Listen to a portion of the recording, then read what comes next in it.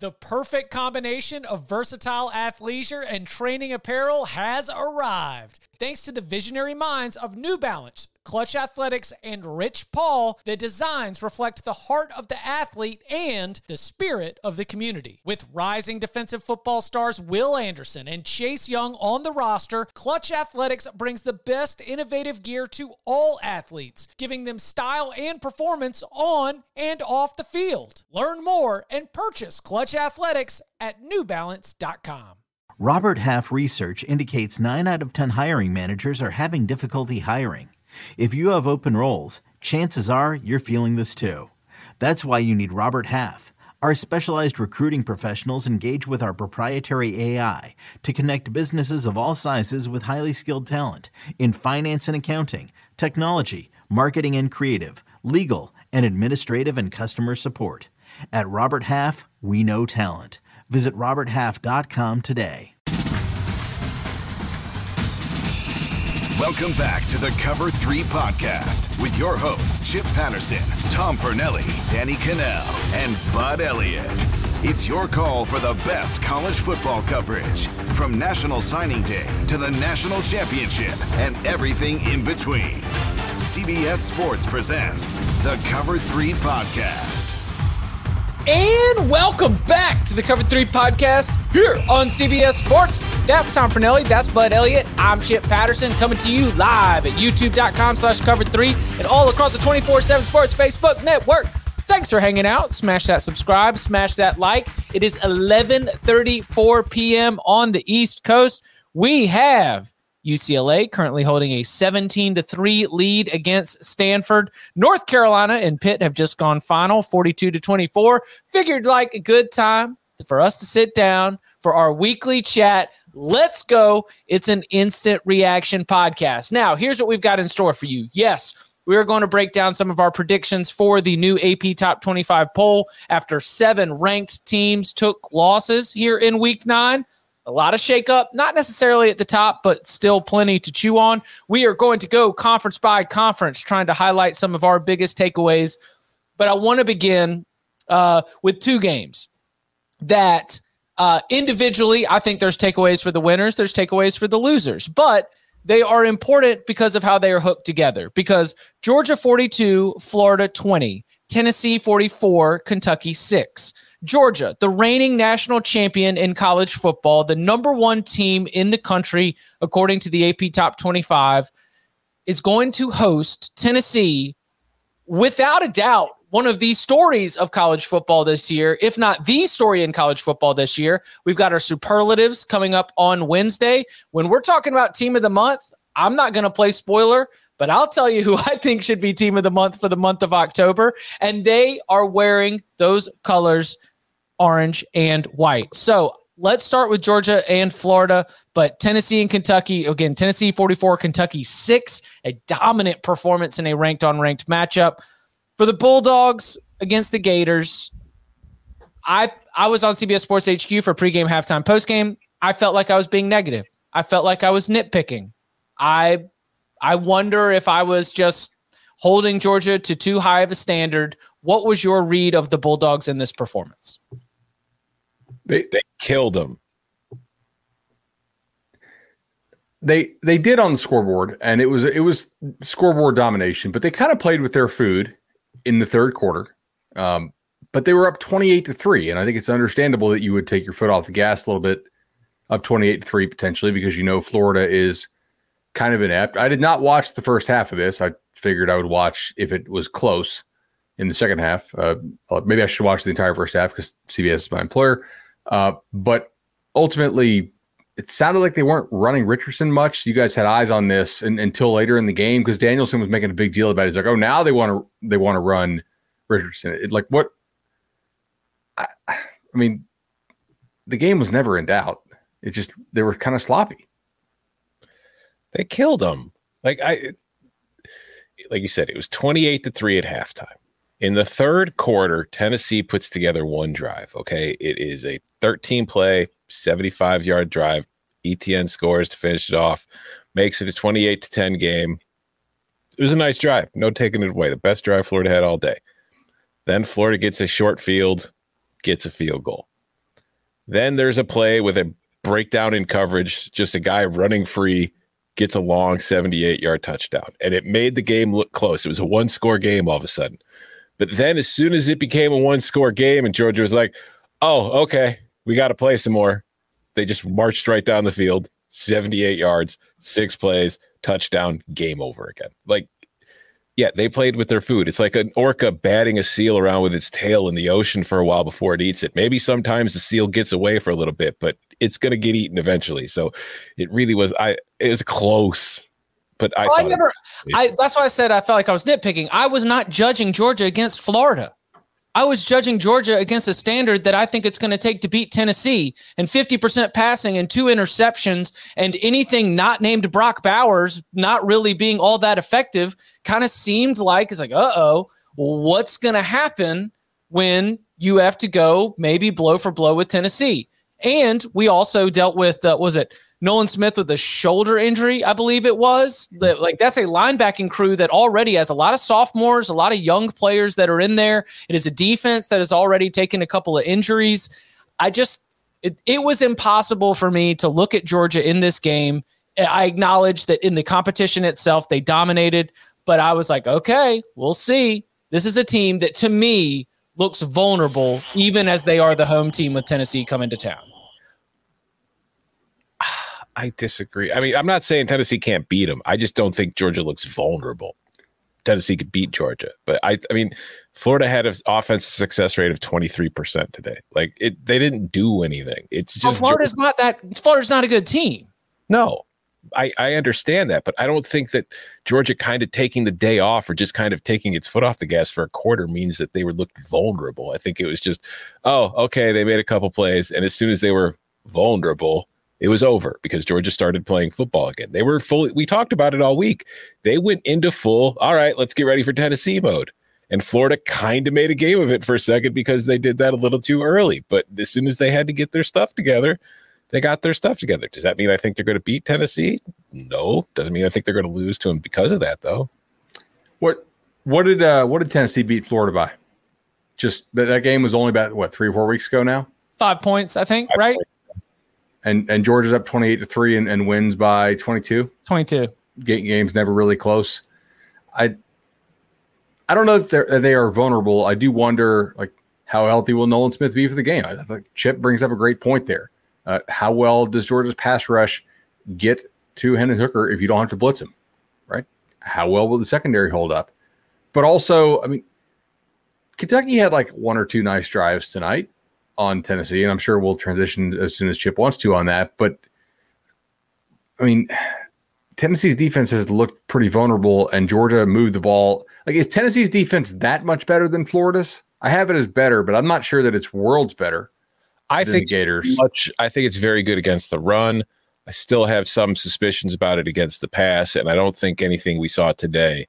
Like, they played well tonight against Kentucky, and we'll get to that shortly, I'm sure, but Kentucky's offense stinks, so I don't really put a whole ton of faith in it. I love Pete Helms in the chat. It's amazing. Is he coming in with the Tom Pornelli? Is that his name? No. He called me a smooth brain. He's under his own name. Okay. What's up, Pete? Good to see you, bud. I just, I spent too much time watching this game, watching it too closely. So I'm glad that I was able to get back, because I'm looking for perfection. I'm looking for domination. I'm looking for the boom mother bleeper slow motion Kirby Smart sideline celebration, and it just, Stetson wasn't great. Not a great game for Bennett. I thought that Edwards was okay. I thought running the ball, they were okay. Playing with your food. Edwards was okay. He averaged 9 yards a carry. That was just okay. Yeah, it was just okay. Okay. You rip off a couple just okay. Rip off a couple long runs. Okay. All right. Good enough. So, like, how many long runs does he have to be good? I just give it. This is an instant reaction, Tom. That was my reaction. I'm just saying he had a 20-yard run, another 20-yard run, and a 22-yard run. Yeah, that's how you start to stack them up. I feel like if a quarter of your runs for 20 yards, that's pretty good. We're doing okay. I said he was just okay. All right. Yeah. 239 yards on 40 attempts as a team. Sure. It was an okay day. It was okay. All right. So you mentioned that Tennessee game against Kentucky. So hilarious how quickly this game got sideways. This was, I did not get a lot of the end of this game. In fact, Bud Elliott even said on Twitter, where you can follow him at Bud Elliott 3, that the game had been moved to the iPad. I think that was at 27-6 after Hyatt had gotten loose again, maybe right after the turnover, where it's like, oh, well, here we go. This is going to be a problem. What went wrong for Kentucky, or what was Tennessee doing to make things so difficult? I think a couple things. One, all week we talked about, can Tennessee be patient and execute underneath if Kentucky is able to sort of do that? Because we were speculating that Kentucky would not allow just the bomb after the bomb after the bomb like it did last year, because Tennessee, I think, had four or five scores of 40 plus. And that's what Kentucky tried to do tonight. And Tennessee in the first half still hit them for 2 long shots, but they did make Tennessee show that they could be a patient physical team underneath, which I think is something that some other teams will probably try to do. So it's nice to know they kind of have that weapon in the quiver. Now, on the other hand, Tennessee did not allow a play of 25 plus in the period that I was checking. So I didn't look at the last 5 minutes of the game. It's garbage time to me anyway. It doesn't matter. Basically, they're like, hey, Kentucky, can you be patient? Can you be physical and execute consistently down the field without committing a penalty or getting a tackle for loss or being late on a throw that almost gets the hospital, or like the receivers hit to the hospital? And they couldn't. Right? Like, it was a nice job of defensive discipline and patience by Tennessee. And ultimately, I mean, Will Levis, he has a big arm, guys. Really big arm. Josh Allen type of arm, I guess. 16 of 27 for 98 and 3 picks. Not going to get it done.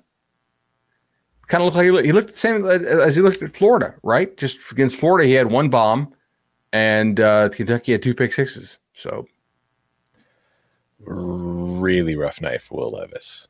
16 of 27, 98 yards, no touchdowns, 3 interceptions. Now, I don't think his offensive line did him a whole lot of favors, but I don't think he did himself a whole lot of favors with some of the throws and the decisions he was making. And I do think, like, it was what's kind of messed up for me. Like Kentucky's defense actually did a pretty good job on first down. Like, Tennessee was in a lot of second and third and long kind of situations where they were getting put off schedule, but they went 5 of 12 on third down, despite the average distance they needed to be 7.2 yards. And they were 0 for 3 on the third and long. So it's like second down, it seems to be when Tennessee was killing Kentucky in this one. And it's just the thing that stands out to me, though, for like, is Jalin Hyatt invisible? Because Tennessee ran the same play that it ran against Alabama like 20 times. It ran it like 20 times again tonight. And Jalin Hyatt just keeps getting left wide open down the sideline. The safety keeps following the slant inside and leaving a whole bunch of room. And now there's Jalin Hyatt catching 5 passes for 138 yards and 2 touchdowns. Like, if I'm Georgia, I think I'm spending the week watching tape saying, if that guy goes to the outside, follow him. I think you're muted. Boom. Classic. All right. Yeah. on the first one, on the first one, I'm really not sure what happened. On the second one, and they look kind of similar. I think when they did a little switch release, right? Not switch release. Excuse me. When they did a little swap pre-snap, I think Kentucky has to convert that to where they both have to carry vertically, and instead you have your number 1 defender just give the guy a little bump and continue to play sort of like a little like flat sag concept, which isn't going to work if you have 2 guys running at the same safety. So they basically just with a little pre-snap motion got Kentucky to play a 2-on-1. Which is great in basketball and also great in football if you're Tennessee. It's terrible if you are Kentucky, which basketball season is coming soon. Look, Tennessee's a pretty good team, guys. And that offense is nice. You have a very veteran dude. running it into Hooker. And I thought Kentucky's defense actually had a pretty game effort tonight. It made him earn it for the most part, except for just kind of 2 mistake pitches, and he doesn't seem to miss those very often. I mean, Kentucky is almost fully morphed into Iowa now, where its defense does as good of a job as you can ask for it against an elite offense, but there's no hope because they can't score points anyway. Not to be a Kentucky podcast because they're about to be out of the top 25, I would assume. Are we sure this is the same offense they ran last year? Like, I know schematically, and they say it came from the same Rams, Sean McVay, Rams tree and all that stuff. It doesn't look like it to me. Like they don't look as smooth. I know they lost players on the O-line at receiver, but I don't know, man. Like the play caller they had in Cohen might have been a pretty important piece for that team, and now he's gone. I mean, I think it looks the same simply because I've never really been a big fan of Sean McVay. So you're not a fan of this offense, and therefore it's like, well, there you go. Of course it's from the Sean McVay tree. Yeah, but I think, no, I don't. I feel like tonight, I don't know, like I don't think they did a very good job tonight in any department, but I also feel like they were in a bad spot because like this offensive line is bad, and we've talked about it a lot. It's a bad line. I know that we talked about it a little bit pre-show. They've got talent at the receiver position, but if you were to ask a non-Kentucky fan or a non-hardcore college football fan to name a Kentucky receiver, they'd probably have a really hard time doing it just because you don't hear a whole lot from them because they don't do a very good job of getting them the ball. Chris Rodriguez, I thought, did pretty well considering the situation that they were in. And they were also just like, when you're down multiple scores to Tennessee, you kind of only have one card you can play. You have to keep throwing. And that's just not really what Kentucky is built to do. And it put him in a bad situation. And that's, again, going back to it, if you consider Will Levis a first-round draft pick or one of the top QBs in the class, you would think he would be in the kind of player that would be in I just got to drop back and throw situation. But when Kentucky gets put in that situation, he's not good and they're not good. And that really showed tonight. Defensively, Kentucky was trying to take away the big play for a little bit. Tennessee could run the ball effectively. And then all of a sudden, when you try to stop that, big play. Mm-hmm. Is that fair? Yes. Yeah. And when Tennessee's able to run the ball against you, you're done. Screwed. Yeah. You're done. Want to know real quickly in any game that Tennessee plays how it's going to go? Can they run the ball? You'll find out the rest after that. Anything else on Georgia, Florida, or Tennessee, Kentucky? I'm really looking forward to that game. It's going to be a great game. Yeah. 3:30 p.m. Eastern time. You can watch it on CBS. You can stream it on Paramount Plus. It is guaranteed to be a 1 versus 3 matchup according to the AP Top 25 poll. It might be a 1 versus 2 according to the College Football Playoff Selection Committee. We will find out on Tuesday. We will also be doing a show on Tuesday night reacting to the new College Football Playoff rankings. So be sure that if you have not already, that you are subscribed, that you smash the bell for notifications, or however you get the Cover 3 podcast. Once we have 1 through 25 all final, shortly after that, we will be going live to break it all down. A team that would like to have a word in that debate for being one of the top 2 teams in the country is the team that sits at number 2 in the AP Top 25 poll. Ohio State 44, Penn State 31. The Buckeyes trailed 14-13 at halftime. And then this weird thing happened. It happens in college football. Talent showed up. Mm-hmm. The man who we spent, 5 months waiting for him to officially put pen to paper a couple recruiting cycles ago. Like, I was already going to remember JT Tuimoloau because we waited so long for him to officially commit. It's Ohio State. I don't know. Oh, Alabama's in it. Oh, no, we'll see here. Like, last 5-star to commit. He's going to drag it all the way out till the summer. Well, congratulations, Ryan Day and the Ohio State staff, because the player that you were able to secure in this very late commitment in the cycle, now as a sophomore, single-handedly led to 21 points in a game that was decided by 13 points. JTT was a monster in this game. Lots to get to in terms of the breakdown of this. Well, what do we think of the Buckeyes in the victory in Happy Valley? Can we pull the clip of us talking about like why this kid's worth the wait? Maybe for Monday's show, if we can go back and figure out what episode that was. But I remember us talking, and I was like, guys, He literally lines up at receiver in 7-on at damn near. Remember we were talking about this? Well, he was talking after the game about being a basketball player and just they were like, how were you able to have 2 interceptions in one game? How are you able to get the hand skills, the ball skills, everything about his agility? Like it all comes down to him just being an unreal athlete through and through.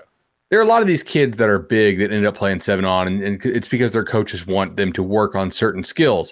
With JT, it was because he was actually good, despite the fact he was like 6'4", 280, playing receiver / tight end in 7-on, and that showed up. I mean, that was his quickness was the difference, man. That was wild. He had the deflection on Penn State's first possession that led to Zach Harrison getting the pick, but when he got the pick on the second possession, he jumped the route. He was a defensive end who dropped back into coverage, read the play, and jumped the route and beat the short hitch to pick it off. And then on the pick 6, he just plucked the thing right out of the damn air. Like it was not like some little soft toss. Clifford was throwing a rocket. He just reached up. Nope, that's mine. And he just strolled into the end zone. And then, in between that, let's see, he had the strip sack. He forced the fumble, recovered it on his own. Like he had 2 sacks in the game. This is like I talked about it. Ohio State was missing. They had their Joey Bosa. They had their Nick Bosa. They had Chase Young. In the last few years, they just haven't had that guy. They have that guy again. And their defense is really good because of it. Because we saw at times today, their secondary is still somewhat of a concern. Penn State was kind of just running the Baylor offense out there. Like they had their receivers on the hashes, the very, very far hashes. They were spreading things out and they were finding little, pockets of space and they were moving the ball through the air doing it. So there are questions there, but it turns out the best player in Ohio State secondary is their defensive end, because seriously, the 7-on-7 drills worked clearly because he jumped the route like a corner. Do you know what Ohio State has not had up front the last couple of years? Dudes. Really since kind of the Bosas. And now they have Zach Harrison coming on the last couple of games and playing much better. If JT is going to play to this level, right? and they don't suck on the inside. Like we said, hey, if you could trade for like a number 1 pick, like a first round type D tackle, they could use that. But man, this offense with how often it gets to play with the lead, if they can do this kind of stuff with the pass rush, that's pretty special. Like I don't know that they have the best resume right now, although I think going on the road and beating Penn State by 2 or 3 scores is pretty impressive.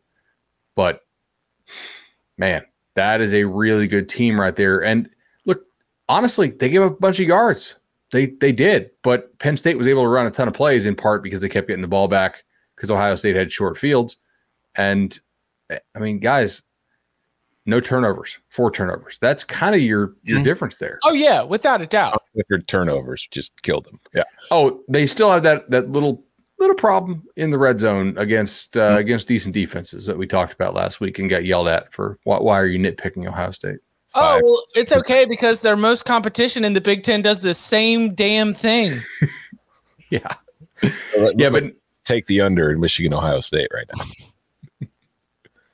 Although the under should have won in this damn game, 45-point fourth quarter, very unsportsmanlike in my opinion.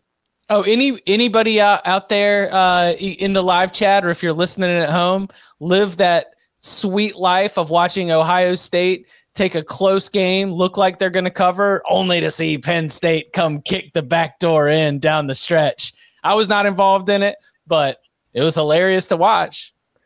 In a couple pick'ems, yeah, that was I was interested. I do want to say though, like nitpicking Ohio State time. CJ Stroud was not great today. I didn't think the play calling was especially good. Ryan Williams leaves the game with an injury, significant. Yeah. Trevion Henderson busts for a 41-yard touchdown to put the game away late. But like they were getting pretty much anything they wanted over the middle, and they kept throwing to the sidelines. And I just didn't understand what they were trying to do with that. But like Stroud threw for 354 yards, only had the 1 touchdown. Marvin Harrison Jr., it's not fair that you lose the best receiver in the country, and he hardly plays at all this season. And then it turns out you just replace him with the guy who might be the best receiver in the country. Parker Washington was phenomenal for Penn State. He had 11 catches for 179 yards and a touchdown and made some really difficult catches.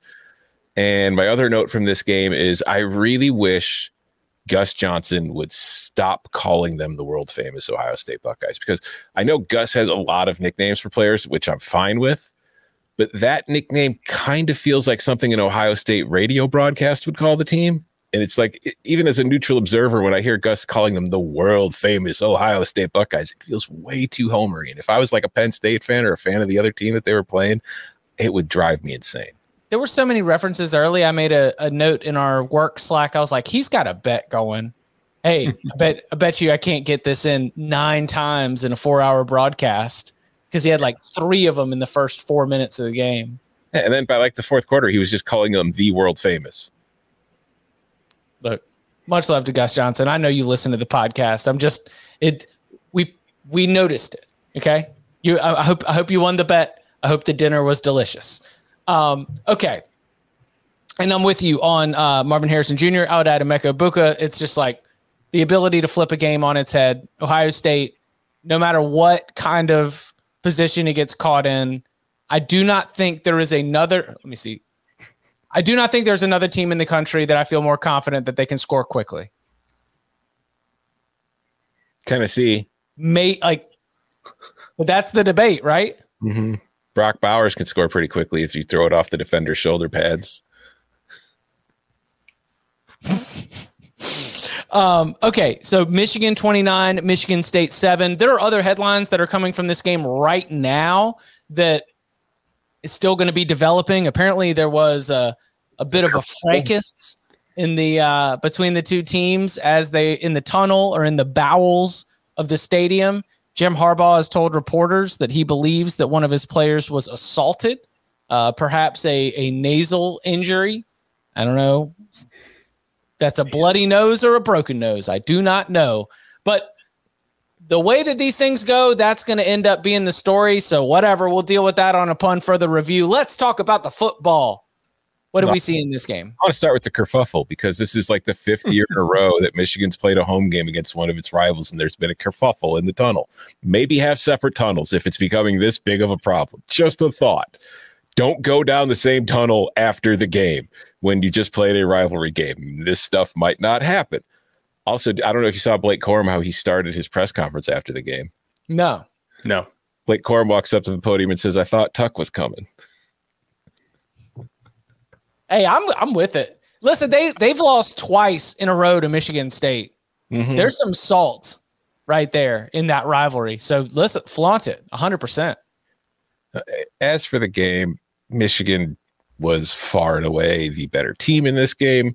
Michigan dominated the game, and Michigan only won by 22 because, as we kind of touched on while talking about Ohio State, they had 5 red zone possessions and they only got 23 points out of them. And if you just look at their drives overall, their first 8 drives, their first 7 drives all reached Michigan State territory after starting in Michigan territory.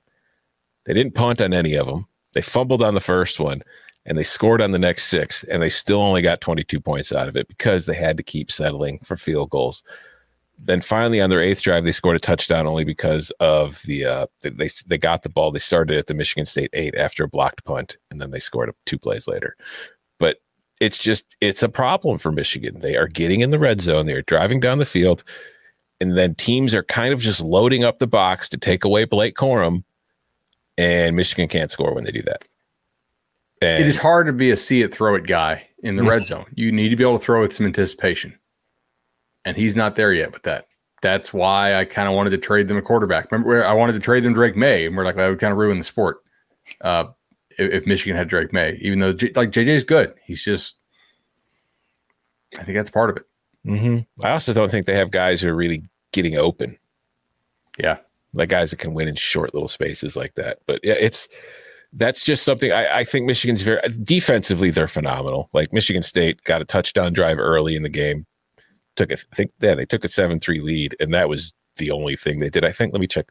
Last I checked, the Spartans had -1 yards in the second half. They finished with 0. So they picked up a yard at the end. So yeah, Or no, the 63. I'm sorry. So they got some yards on their last possession of the game. But yeah, there was like early in the fourth quarter, they had -1 yard in the second half. This is the form that Jim Harbaugh wants this team to take, that they are going to run the ball. They are going to suffocate you defensively. And on both sides, they are wearing you down slowly to be able to win in the third and fourth quarter. The efficiency is going to be strong. Not the red zone efficiency, at least in terms of touchdown percentage, but on a down-to-down basis, Michigan is going to be excellent. And that's going to get them wins against most of their opponents. Not Illinois, but against most of their opponents. Yeah. Clearly not. Smoke them. More on the Fighting Illini here coming up in just a little bit. Finally, TCU 41, West Virginia 31. Also, Kansas State 48, Oklahoma State 0. What was that? Kansas State 48, Oklahoma State 0. All right, listen. Top 10 team. I know we gave Oklahoma State a whole lot of crap all year long. I did not see 48 to nothing coming. That's just wild. Yeah, I watched a little bit of this, and I just felt like Oklahoma State was kind of a beat-up team, sort of how Ole Miss was tonight. And the difference was they played a much better opponent in Kansas State than Texas A&M. And so, like, them being that beat up, it was tough, right? Kansas State was just fresher, and Oklahoma State looked like a team that was just limping in. And they whenever their bye week is, they need to get to it pretty quickly because Kansas State just smoked them. I mean, it was just they were non-competitive really from the start here. Mm-hmm. And well, I was going to say I've got bad news for you. It already happened. Bye week. Yeah. Tom, what'd you get out of this one? There's not a whole lot to take away from this one. Oh, we don't want to rub it in. I'm not gonna, dude. They lost 48 to nothing. I'm gonna run it up on them even more. Like they got the crap beat out of them by a Kansas State team missing its starting quarterback. Like they were playing a team with its backup, and they never had a chance. Deuce Vaughn was cooking early, and that's when you knew it was a problem. Mm-hmm. And you're just like, okay, well, and like Kansas State kept pouring it on too. The Wildcats currently sit in solo second place in the Big 12 standings. They have a head-to-head win against Oklahoma State, which could become very, very important. They have an upcoming date with Texas, equally important. And then, of course, that one conference loss coming to TCU. The other loss that Kansas State has doesn't even look that bad anymore, as Tulane sits now in potential Cotton Bowl position in the American Athletic Conference, though they might have some competition from a team near Bud's neck of the woods, though we might get to that a little bit later. What about TCU? Still undefeated, 8-0 after they go to West Virginia. And this thing was a little dicey. At what point did you think TCU was going to lose? I don't think I ever thought they were going to lose. I think it felt like every other TCU game we've seen this year, where it's like they're very good, they're very explosive, and their defense never allows them to pull away and get comfortable. I would say, like, you think about the anatomy of an upset, right? When the opposing team is converting a lot of third downs and they're getting some fourth downs and they're getting some weird turnover stuff going on. But at the half, TCU had 13.3 yards per play. Yeah. Right. I looked at the injury report. I'm like, okay, unless West Virginia is just going to get some transfer portal guys here at the half, they're probably never going to get stops. But there was a weird 10-minute stretch in the third quarter where nobody scored. No, TCU only ran 3 plays because they dropped the punt. And then I was like, oh, there it is. Like, there's the stolen possession for West Virginia. And they didn't do enough with that. And I mean, guys, the Mountaineers were kind of lucky that this score was as close as it actually was. They almost got doubled up in yards per play, 9 to 5.4. They were very much like, hey, we're going to convert third down, we're going to convert fourth down, sort of the Kentucky plan if Kentucky actually did it well. And then TCU's out there like, oh, whoop, Another bomb, another explosive. Sonny Dykes becomes the first coach in Big 12 history in their first season as head coach of a Big 12 team to start the year 8-0. That stat sponsored by the ticker that I thought I saw. If it's wrong, I apologize. I do want to say though, like I just want to give appreciation, a thank you to Max Duggan for throwing that touchdown with 20 seconds left. I'm sorry to anybody who was a West Virginia bettor, but for us who were on the over and had to watch these teams score 49 points in the first half and follow it up with a 3-point third quarter that put the thing in jeopardy so that we needed, like we should have never been in that position to begin with. So thank you to TCU for saying, you know what? We know how important the over is to the lock agreement, to the Cover 3 podcast. Let's just chuck this ball in the end zone and see if we can't get it for them. Was that our first lock agreement that we cashed this season, Tom? You and I are now 1-7 on lock agreements, thanks to the TCU Horned Frogs. Go Frogs. Heroes. So, obviously, TCU is probably going to hang somewhere around the same position after the result. The whole top of the rankings are mostly going to be static. Would like to hear if these gentlemen think there's going to be a real debate for number one, but we will let you know what we think the new AP Top 25 is going to look like and our conference by conference review of all of Saturday's action and more next. This episode is brought to you by Progressive Insurance. Whether you love true crime or comedy, celebrity interviews or news, you call the shots on what's in your podcast queue. And guess what? Now you can call them on your auto insurance too with the Name Your Price tool from Progressive. It works just the way it sounds. You tell Progressive how much you want to pay for car insurance, and they'll show you coverage options that fit your budget. Get your quote today at Progressive.com to join the over 28 million drivers who trust Progressive. Progressive Casualty Insurance Company and Affiliates. Price and coverage match limited by state law. When you need mealtime inspiration, it's worth shopping Kroger, where you'll find over 30,000 mouth-watering choices that excite your inner foodie. And no matter what tasty choice you make, you'll enjoy our everyday low prices, plus extra ways to save, like digital coupons worth over $600 each week. You can also save up to $1 off per gallon at the pump with fuel points. More savings and more inspiring flavors make shopping Kroger worth it every time. Kroger, fresh for everyone. Fuel restrictions apply. Now, the AP Top 25, this will be the last AP Top 25 that is not influenced by the College Football Playoff Selection Committee. As I've detailed on CBSSports.com and elsewhere, they do take a very interesting relationship with one another. Playoff Committee either deciding to follow or divert from what the AP Top 25 releases on Sunday when they release on Tuesday night. And then with the Tuesday night rankings and a new set of results, sometimes some reaction from the AP voters as well. We can't help it. We're all human. It's imperfect. That's what makes it beautiful. So I'll start right at the top.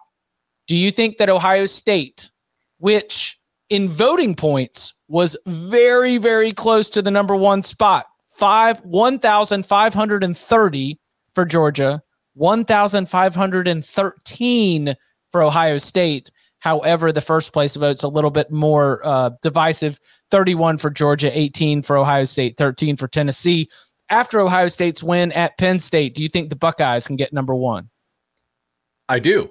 Yeah, because I think there are some voters who might switch from Georgia to Tennessee with their number one overall vote. And my thought is generally like the people voting for Georgia at number one are probably in the Southeast, and they probably might have a little more Tennessee bias to them as well. It's just totally just flying by the seat of my pants theory. I did not look this up. So if I'm wrong, if Georgia has a big like West Coast contingent of voters, then this theory is totally bunk. But my thought is like if a couple votes shift from Georgia to Tennessee, you might have Ohio State 1, Georgia 2, Tennessee 3. Yeah, I think there's a decent chance because there are going to be people out there like Chip Patterson who hate Georgia and think Georgia wasn't very impressive today. I thought they were fine. I thought they were okay. They were okay. They were good. They were good. They were appropriate. They were dress code. You know what? Listen, yeah, you know what Georgia was? Georgia was appropriately dressed. Georgia was not stunning. Georgia wore exactly what it needed to wear to get into the grill room on a Wednesday night. They put on a blazer if you need a blazer at your grill room. They had a collared shirt tucked in if you need a collared shirt tucked in at your grill room. They were, in a very Georgia fashion, appropriately dressed. Yeah, no, I think that Ohio State will probably get more first place votes than they already had because beating Penn State is like Tennessee killed Kentucky, and killing a team that's ranked is still big, but I don't know how much respect there really is for Kentucky compared to Penn State. So doing it on the road might get them a few more first place votes. And I do think Georgia will suffer from a game in which people will be like, they didn't win by as much as they're supposed to. So yeah, I think it's in the cards. I don't know if I agree with it. They should be number one because like this is the second week in a row where they've won, but they haven't really looked to be at peak Ohio State while doing it. My projection on CBSSports.com is Georgia will retain number one. It was my theory going into the night slate was if Tennessee lost or faltered at all, then I'm with you, Bud, generally, but I thought that maybe if those votes were up for grabs and you were trying to decide between Georgia and Ohio State where you were going to go with it, that Ohio State might have gotten a little bit of a nod there. But I think that it is the most interesting storyline heading into the AP Top 25 release, whether or not Georgia will be surpassed by Ohio State. Now, also, the biggest – go ahead. I was going to say, if you go resume-based, like Tennessee's got the best win. Georgia's got the second best win. Because beating Oregon right now by 46 is a better win than Ohio State beating Penn State. I would agree with that. Neutral site. I mean, Tom Fornelli himself said that season openers, you know. I'm saying I think that people put too much stock in them, but that's not going to stop them from putting too much stock in them. I think that Tennessee might come out as the number one team in the college football playoff rankings. That seems like something that the selection committee would do. Mm-hmm. Yeah, I agree with that. I think they'll have Clemson like more lower than people realize, and they'll try to create this narrative drama about how, will Clemson get left out if they go undefeated? No. But like we'll move them up at the end because it's conference championship, all that kind of stuff, right? It's just I could see Tennessee being number one to start this thing. What about biggest riser in the college football playoff ranking? I've got Kansas State. I think that this is going to be a team that, even though they've got 2 losses on the season, if AP voters decide to act like a college football playoff selection committee and take injuries into consideration, then you've got a 2-loss team where one of them was against an undefeated TCU team. I've got Kansas State checking in at number 11. And again, UCLA is still in action. So that could change, but right now just outside the top 10. Let me ask you this. Is Ole Miss back in the top 10? No, they're at 12. So you've got Kansas State coming in ahead of Ole Miss? Jumping Ole Miss. I don't think that's going to happen. But I was surprised by the way they've treated Ole Miss in the ballot last week, so I could be wrong. What about North Carolina, Chip? Like they could make a huge jump. They really throttled Pitt tonight, and the rest of their schedule looks a little bit better after today. I'm thinking they could be all right. 21-17 is my projection for North Carolina's jump. I think that they run into this roadblock of like Penn State, Utah, LSU. Where is a voter going to put North Carolina ahead of those teams? And I think that becomes a little bit difficult given that the Tar Heels still have to play Wake Forest, still have to play NC State. Some of the tougher opponents on that schedule are still there. And while the Notre Dame win, which by the way, if you want to find one 3-loss team that might be in the top 25 on Sunday, it might be the Notre Dame Fighting Irish. I would go Texas over Notre Dame as the most. Yeah. So Notre Dame lost at home to Stanford, which is down 24-6 at the half, and did not even have 100 yards yet in this ball game. And they lost at home to Marshall, who today lost at home to Coastal. So I do, sprinkles. I do think that Notre Dame's losses continue to look a lot worse. And if voters actually paid attention to that game, they will know that Schrader got knocked out, the quarterback for Cuse. They probably did not pay attention. That's a big conditional to throw in there. Well, we got to pay attention. What the hell is this? But isn't 11 points the closest margin that Ohio State's had all season? And you've also got wins against Syracuse and North Carolina. Like the Notre Dame profile will be weighed down by those awful losses that you mentioned. I was just saying, just keep an eye on the Fighting Irish. Teams that I think are going to drop out: Kentucky out, Cincinnati out, South Carolina out. Is the Liberty's time? Are we ringing that bell? They were off. I think they 7-1, and they were right on the edge last week. I think they get in, but man, like, who have they played? Wake Forest with a 1-point loss to the Demon Deacons, a quality loss to Wake Forest is the claim to success. Yeah, no, I think they'll get in because they are 7-1 or 8-1 or whatever they are now. But they will be the new South Carolina of the AP top 25. UCF was on the very edge of breaking in, and then they went and lost 34-13 to ECU. By beating Cincinnati, though it was at home. I think that the Knights are a good candidate to potentially show up as well. But all this churn and turnover and the type of teams that we're talking about at the edge is why I think that Syracuse might not fall out. I don't think it should. I mean, if it's 6-2 and its losses are to Clemson and Notre Dame, we just talked last week about how sequencing seems to matter in this thing, right? If you win all of these games in a row or you lose all these games in a row as opposed to ping pong, and you get more rewarded or more punished. So they've got to win against NC State, and NC State, which if you talked to me on Thursday night, I was like, I know they won, but they might fall out of this. But then you start comparing them, and you're like, all right, I don't remember.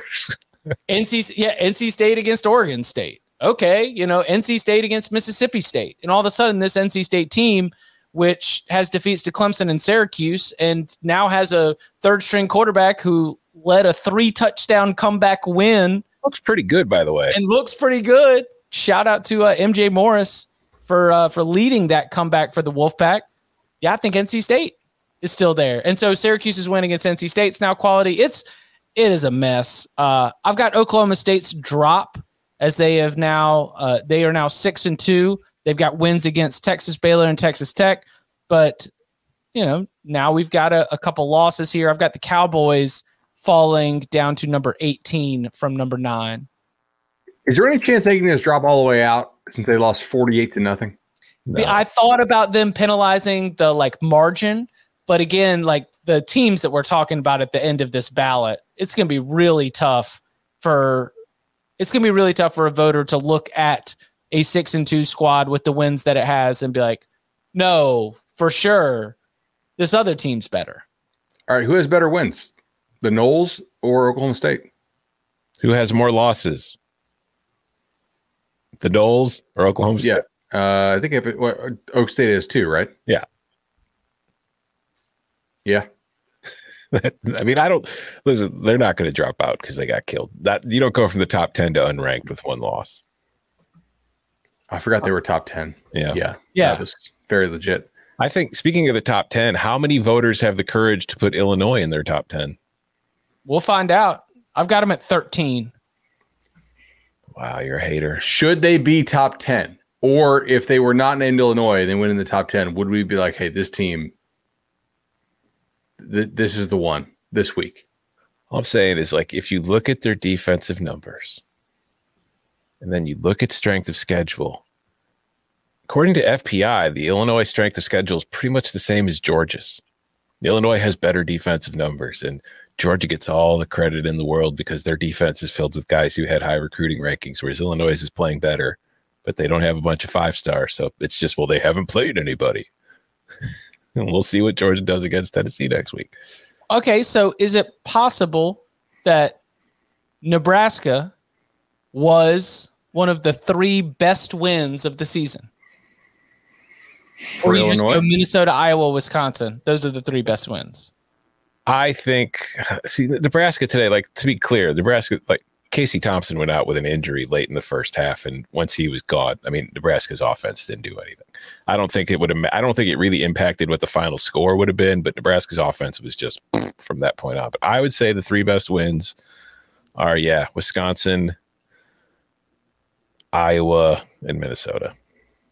Yeah.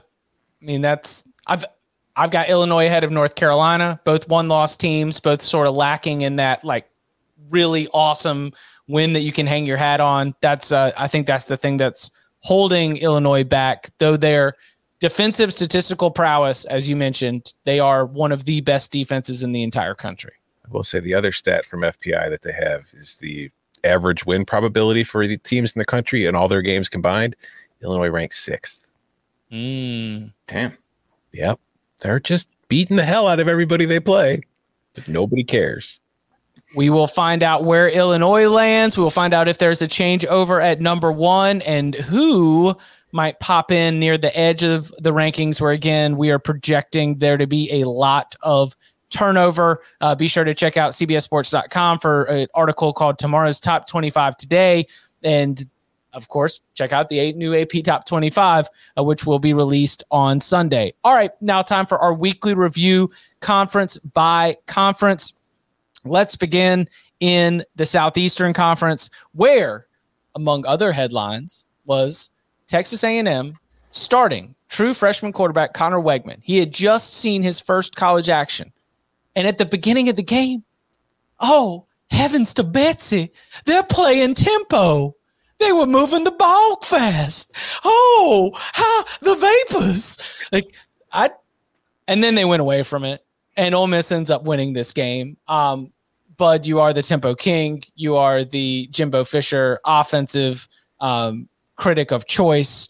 What did you make of Texas A&M's start, which included like Evan Stewart's showings? I mean, it was like freshman, offense and defense. What did you make of Ole Miss's comeback and ultimately the Rebels hanging on for a 3-point win on the road in College Station? A couple takeaways here. So number 1, the streak is alive, boys.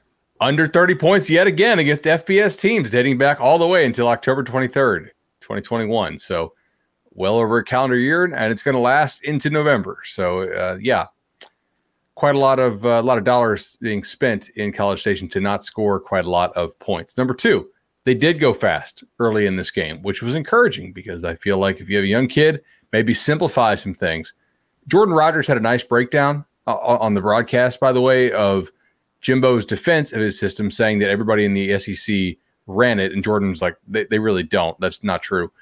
And then also how it's simple, and Jordan's like, it's simple in that it doesn't have that many plays, but with all these different adjustments in each play, it's not simple at all. So he really kind of just eviscerated the lines that Jimbo was throwing out there.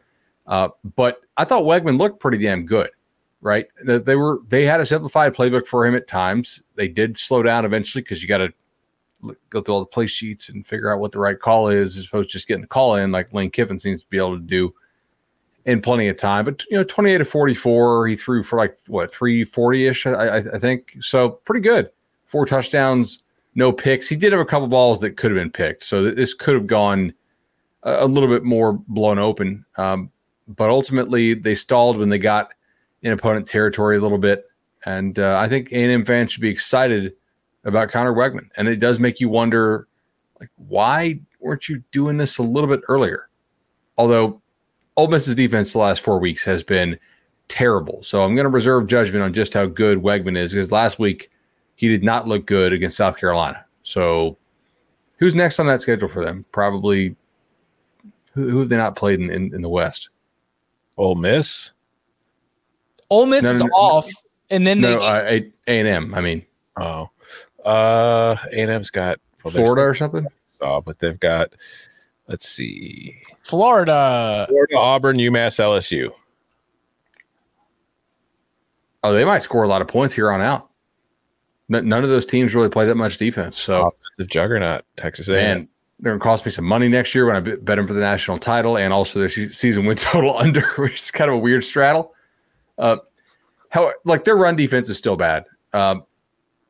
Miami ran the ball on these guys.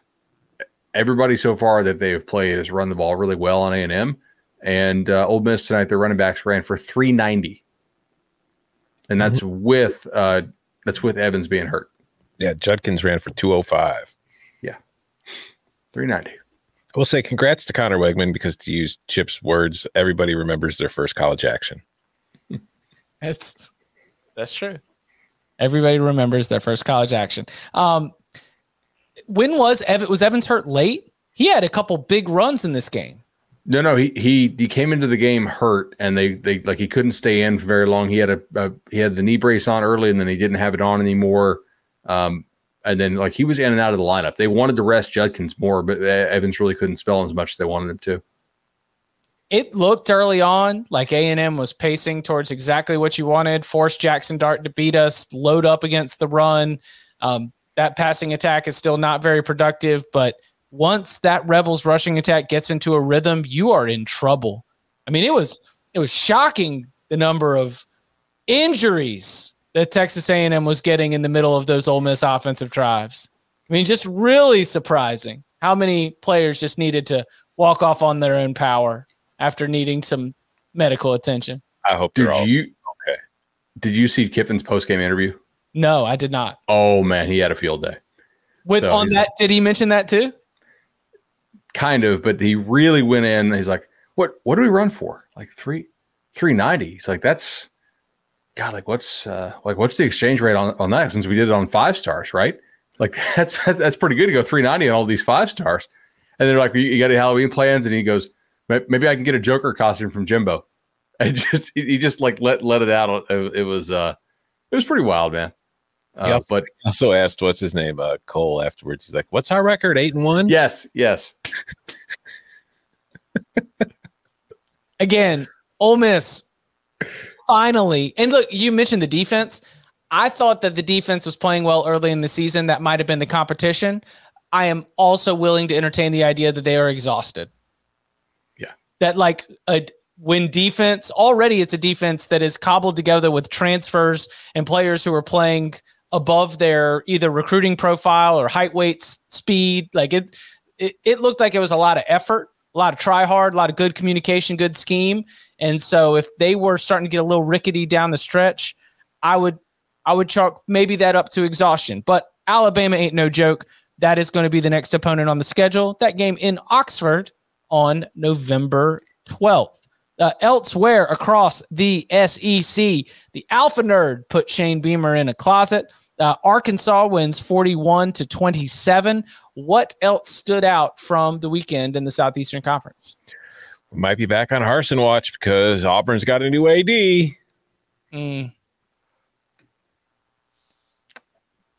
Yeah, I mean, Auburn's run defense has been bad for a couple weeks now, and Arkansas is not a team you want to play if your run defense is bad. Ask BYU. And it basically, that's all it was. Like Arkansas just ran the ball on them constantly. So that was pretty good.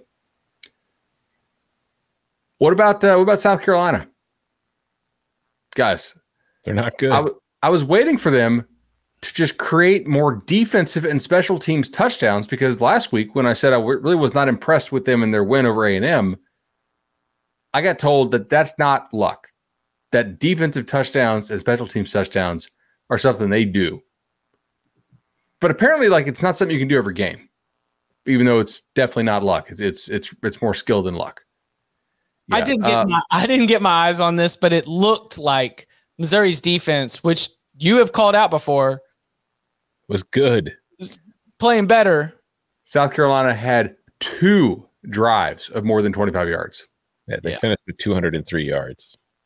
Yeah, there's going to be some, like, I guarantee there's going to be some pass catchers transferring out from South Carolina this fall. Busy day in the Atlantic Coast Conference. Louisville 48, Wake Forest 21. Do you all want to discuss other results? North Carolina beats Pitt. UConn 13, Boston College 3. Miami 14, Virginia 12, and 4 overtimes. A 4 overtime game with 0 touchdowns. And Florida State 41, Georgia Tech 16 was, compared to the rest of the conference, just lacking for drama or intrigue. Where do you want to start in this glorious conference? I'll take Boston College since I saw it. They lost another offensive lineman. So I think that I know they had one defensive lineman they pulled over to play offensive line, maybe two. And then they lost Jurkovec as well. And shout out to Jim Mora because they took advantage of that and they won the game. They beat Boston College outright. It's a huge win for UConn. But, I mean, BC's just out of players.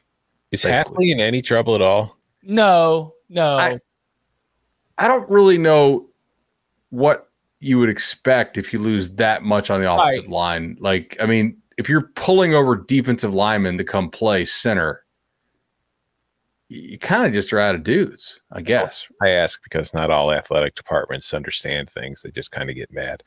I don't have inside info that he's not. I'm just saying, like, if you're an AD, you should at least know the roster as well as some guy on a national podcast that we have to watch a lot of different teams, and they're pretty screwed injury-wise, I think. UNITY lost badly because Wake Forest was like, hey, let's turn the ball over 8 times. Remember when Miami did that? That was cool. Let's see if we can do it too. No, they one-upped him. Let's do it in one half. Yeah. No, in one quarter. Here was the third quarter. Everything that I'm about to say happened in one quarter of college football by one team. A Wake Forest pick 6, a Wake Forest lost fumble, on another Wake Forest lost fumble, another Wake Forest interception that didn't lead immediately to a touchdown. It was just eventually to a touchdown right after that drive, just not a pick 6. Another lost fumble that led to a touchdown, a punt, and then another pick 6. 8 turnovers in the game in total, a 35-0 third quarter for the Louisville Cardinals. The score was 14-13. Wake Forest led at halftime, and it was not a game by the time the fourth quarter started. We mentioned upon further review, Abdullah, the edge rusher for Louisville, and he gave him trouble all game. Like that was one of the real keys here. But I mean, Tom, you probably watched more of this than I did. This was incredible. It was the second pick 6 when I said, you know what, I don't think this bet's going to win. Yeah. Because I felt really good at 14-13. I was like, you know what? Hey, you weathered the storm. Yeah, they started out down 13-0. They came back, took the lead before halftime. I was like, okay, they'll be fine. Second half, they'll win this game. They'll cover. And then turnover. And yeah, no, Louisville was just heating Hartman up the entire game. They were just destroying that Wake offensive line in the second half. This was the third instance of Sam Hartman, who I still maintain is one of the best quarterbacks in college football. But in his career, there have been these shooting stars of performances. Yes, the Mayo Bowl against Wisconsin. He could not stop turning it over. The ACC championship game against Pittsburgh. He could not stop turning it over. And it trickles out to the whole team and it stacks on top of each other. And I can't put myself totally in the position of a Wake Forest fan, but I would imagine that you take the 17 touchdown to 1 interception clip against all the other games that you have, like 10 to 12 games at a time. But man, rough time against a team you don't like to be able to catch that really, really bad performance. Yeah, as punishment, I will be removing Sam Hartman from the quarterback power rankings this week. He'll probably be back the week afterwards, but we got to send a message. We got to let him know that today was not acceptable. And Drake May might be climbing up again in the power rankings because he was awesome once more in North Carolina's win. His ability to throw the ball with zip down the field across his body and hit guys in stride is not normal. Like that is, I think I don't know if he's the best quarterback in the country yet, but I think he's the most talented. I think he's physically in 2024. He's what people think Will Levis is or will become, but he already is that guy. I think. And he had to go into the tent to get bandaged up because he got speared while he was sliding, and Cansey for Pitt, they're one of their best D linemen, got ejected here. And then I think I actually think he got his foot or his hand stepped on at the end of that slide. Because I looked at it and I couldn't figure out why he'd be bleeding. But anyway, so Pat Narduzzi did this classic like run and throw on 3rd and long thing, and it actually worked quite a bit in the first half. Like, oh wow, okay, UNC secondary is that bad. Credit UNC secondary for tightening up a little bit, and Narduzzi keeps losing the right way. They're just playing true traditional football, just pound the rock in a game where you probably need 40. It'll get you 24. So in Charlottesville, it was 6-3. Virginia lead. Miami is driving. Miami has they are in scoring position. The ball is at the 7-yard line. It is 3rd down and goal. And there is an extensive review because there had been a penalty. They'd gotten the ball to the 2. There was, I think it was a false start or procedural penalty. They wanted to go back. They wanted to check everything out, get the clock right, figure out the runoff. It was 10 minutes between snaps. Miami goes out there, this huge 3rd and goal, and all they do is just dummy it up to see what Virginia's going to do, call timeout. Okay, so remember, you've had 10 minutes to be able to think about what you're going to do. Then you call timeout. Then you go to the sideline. Miami returns to the field, 3rd and goal. If you score a touchdown, this game is over. And after all that time and a timeout, you know what Mario Cristobal did? He ran the ball up the middle. He ran a play right out of the spring game playbook. And do you know what it did? It didn't score a touchdown. It got back to the 2-yard line where they proceeded to kick a chip shot field goal to send it to overtime. Now, joke's on me, I suppose, because Jake Garcia had not been excellent. And if Mario Cristobal was afraid that he was going to throw a game-losing interception, he would rather just see if you can run it in from 7 yards out and then go win the game in overtime, because that's what Miami did, winning 14-12 and count them 4 overtimes. Bud pushed this at -2. Miami money was coming in. It was 2.5. It was 3. And guess what? This stood out to me. Based on the new overtime rules, this didn't happen in the old overtime rules. If you're sitting on anything out at like 2.5 or beyond, you're dead. Done. Yeah. By the time we get into the 2-point conversion off. So, Bud, you get the push, but I'm sure that obviously, since the line moved, lots of other Miami bettors furious this thing had to go to a 3rd overtime and turn into that. Yeah, including me, because I couldn't get my full share on just 2. So it was a split result for myself. Miami's offense is just not it, guys, right now. I know they are missing some guys, but missing a couple offensive linemen. Garcia has a lot of arm talent and doesn't really know what to do with it yet. I don't think they're helping him out a whole lot. And yikes, that was they're kind of a disaster right now on offense. Virginia, though, did you see this? The stat? I'll probably butcher this, but they had I think it was 15 snaps inside the opponent 15 and failed to score a touchdown. Mm-hmm. And one and one of them was wide open, and it was so open that he was scared. He was like, "Wait, somebody should be marking me right now. Why am I so open?" And he dropped it. I did hear, by the way, from chatter that Tony Elliott's buyout is reasonable. No way. Not for this year, but let's keep this in mind for our show notes when we're thinking about next year, because that could be a 2-and-done situation if they are this bad again. Yikes. Coming up on the other side, we continue our conference-by-conference review of Saturday's action with the Big Ten, Pac-12, and more next. You can now relive the best moments of the UEFA Champions League 24/7. The UEFA Champions League channel is a new 24-hour streaming channel serving nonstop goals, highlights, and full match replays from the world's most prestigious club competition.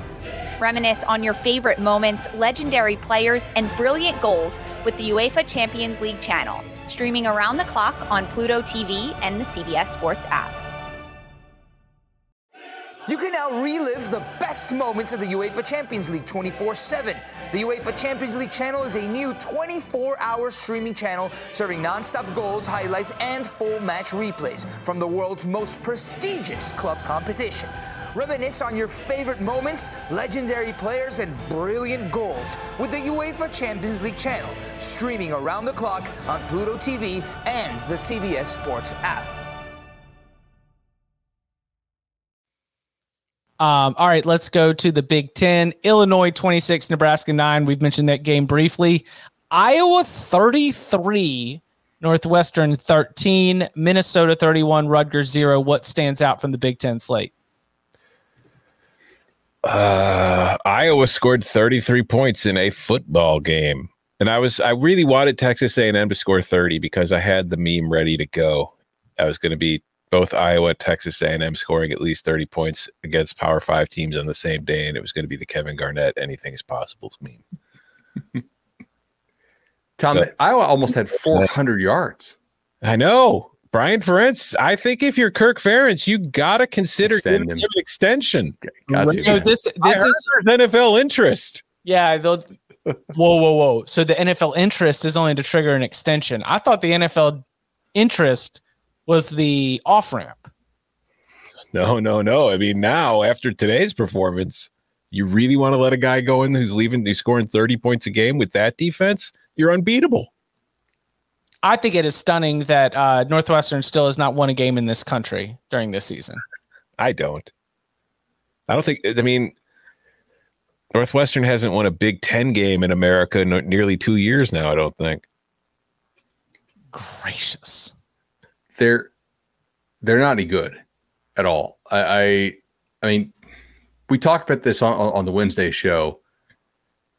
I'm not saying the COVID year doesn't count, but I do think you can view it differently than other years. If you take that COVID year out, Northwestern is now, I don't know, vamp for me. I'll look up what, actually, I'm not going to waste any more show time. They're like 2 in a million in Big Ten play in the last 3 non-COVID seasons. It's and they're not competitive. Like, these aren't close losses. 20-point loss. They did beat Rutgers last year, so they have 1 win against Big Ten competition in American soil in the last 55 weeks. I need to update my notes. Did Baylor win? Baylor won. Money line. Ooh, 45-17. Okay. It's a lot closer than that until the end. All right. Oklahoma 27, Iowa State 13, Baylor 45, Texas Tech 17.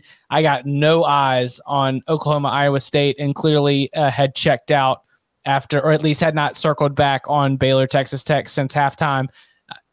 Anything on either of those? I mentioned this on HQ earlier today. Like, Iowa State is not a good team. They are now 0-5 in the Big 12, but they do an excellent job of dragging you down in the muck. Like, they lose these games, but nobody really looks very good against them.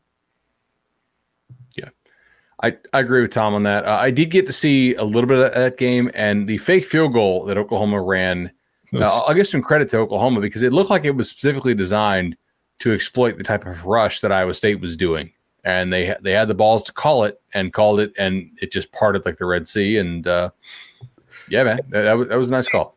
You don't see kickers running like outside zone very often. Yeah, if you are, because obviously we're still a podcast. Basically, Iowa State created a big time bubble with its rush, to where like they literally had just 2 gaps once the rush happened, uncovered, and the kicker just ran right through it. Shout out to David McNichols, 3-19 in the Big Ten play for Northwestern, excluding 2019, or excluding the COVID year since the start of 2019. Man, I butchered that. In the Pac-12, Oregon 42, Cal 24, USC. Things got a little dicey in the sand out there at Arizona. They do end up winning that game by 8 points, 45-37. And Arizona State, Colorado is done. Arizona State 42, Colorado 34. So 8-point result, Arizona State, Colorado, 8-point result, USC, Arizona, and 6 touchdowns for Bo Nix, 3 passing, 3 rushing, 2 interceptions.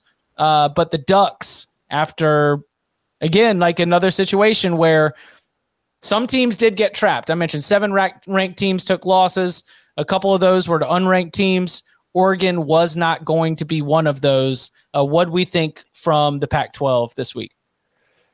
Cal missed the field goal in the second half. That kind of hurts for those of us who had the Bears plus 17.5. Mm-hmm. But other than that, yeah, it was Bo Nix kind of looked shaky early, got his act together, played well from that point on. Like you said, he's counted for 6 touchdowns, threw for over 400 yards, 11.8 per attempt. Overall, good day, but the early interceptions kind of kept Cal in this game a lot longer than I felt like they deserved to be. I agree with that. New quarterback, Bourguet for Arizona State, totally tore up Colorado. I think they really should have played him last week. He's much better than Emory Jones is, and Colorado is playing hard. So give him credit for that. Not that Arizona State's any good, but they get the back door there on a punt return backdoor. So there's a question in the chat, and I guess we should bring it back. Utah 21, Washington State 17.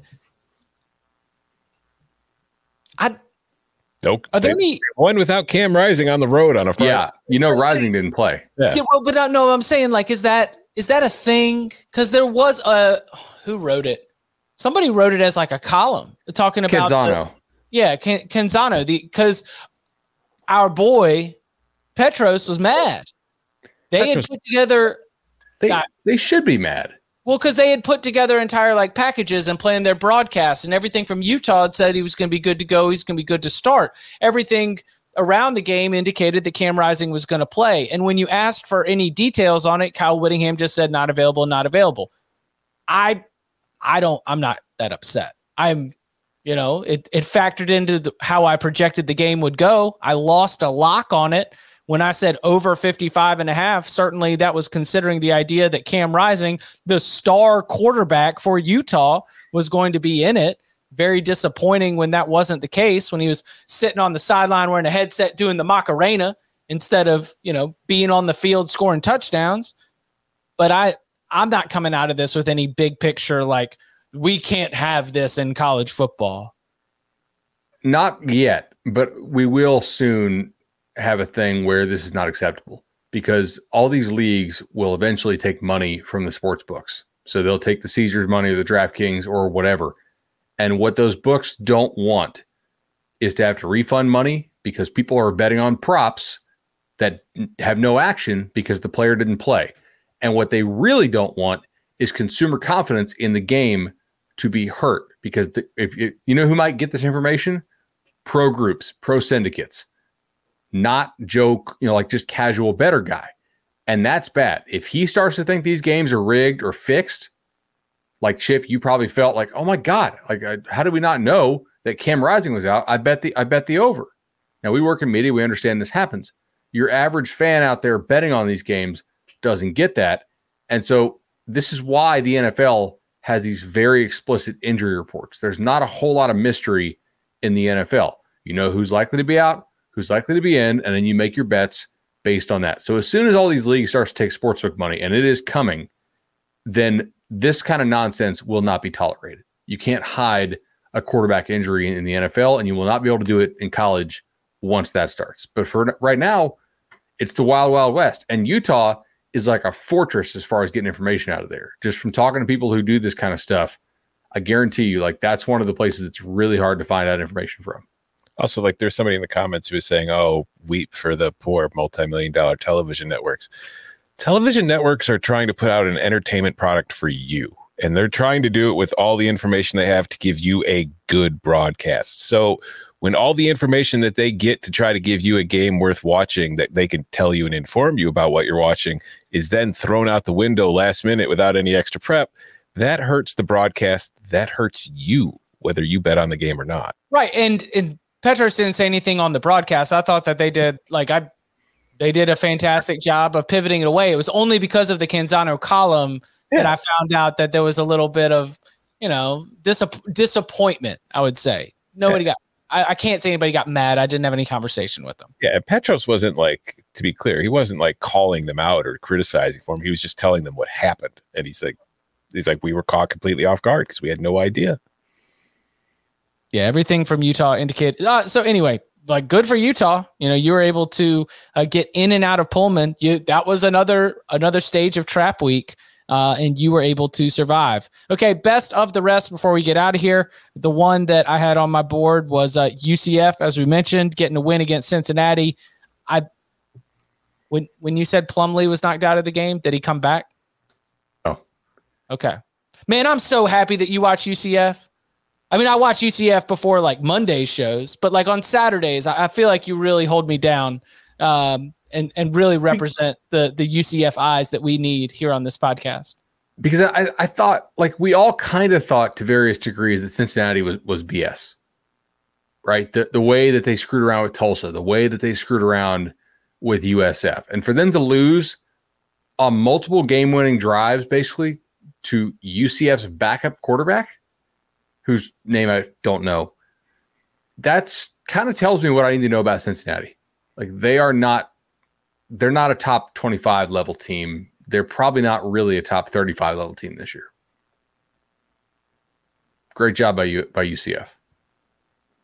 Cincinnati out of the rankings. UCF, again, a team that we are projecting will be in. All right, anything else from across the board that we want to hit on before we get out of here? Yeah, I got a wild take to throw out 75 minutes into the show. Yeah, let's go. You know those fan reaction shots you see in every single game? Some of them are plants. Some of them are production plants. We got good ones from Syracuse, and Syracuse has been good for us this season. I think that's just a Syracuse football thing. Oh, really? It's not like it's a broadcast school?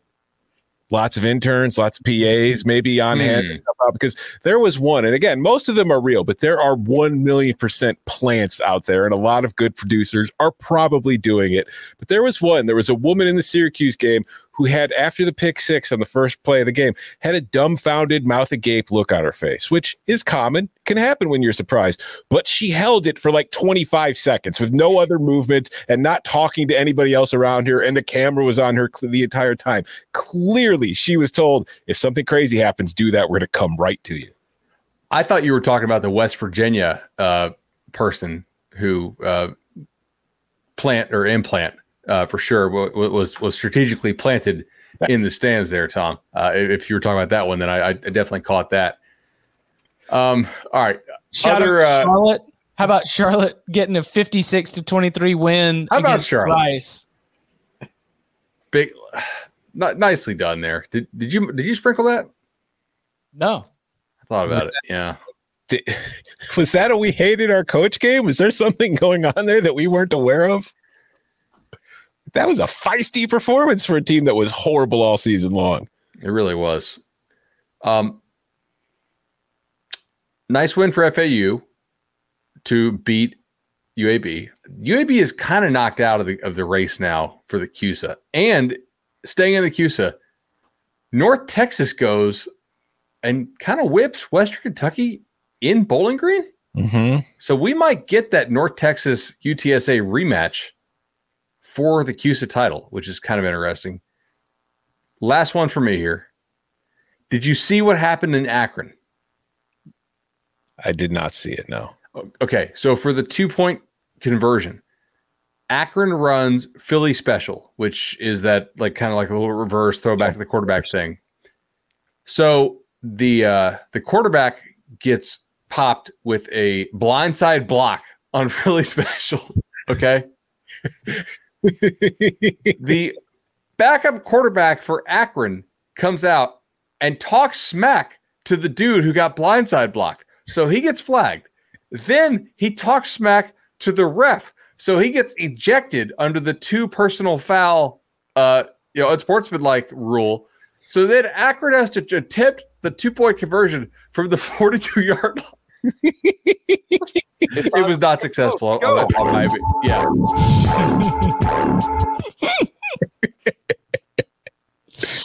Did you guys see what happened at the very end? Because do you know what I did, Bud? I was like, I didn't think the Akron game was close. No, you're talking about the 2-point try when they were down 27-3 prior to the touchdown, right? Yeah, I did not watch this live. I went back and found it.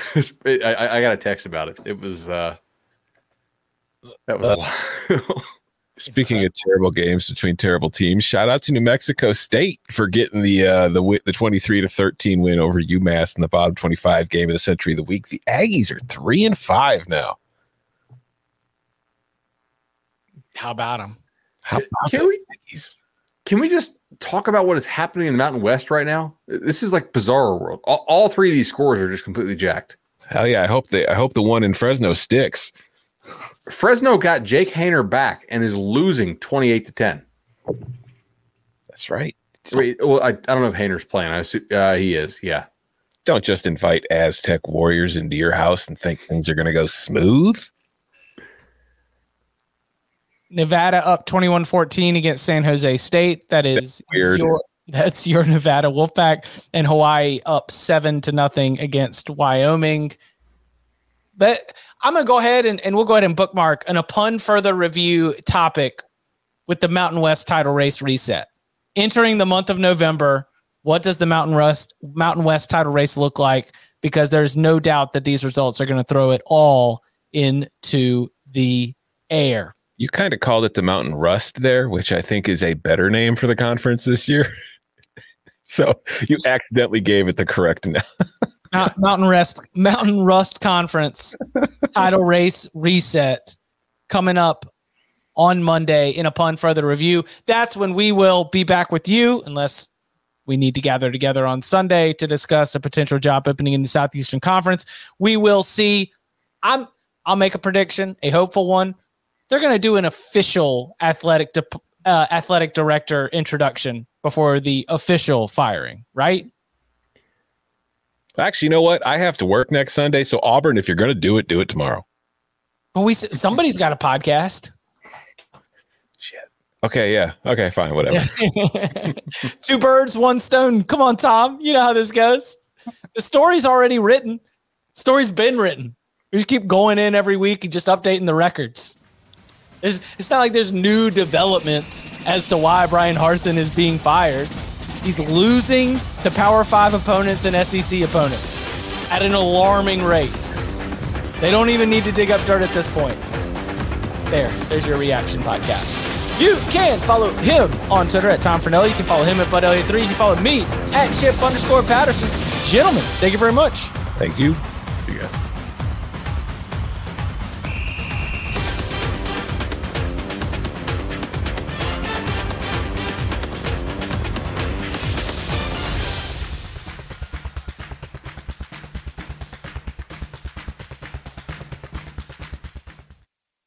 CBS Wednesday. We have so many cool, diverse people from different backgrounds, different beliefs, different upbringings, and it just keeps growing.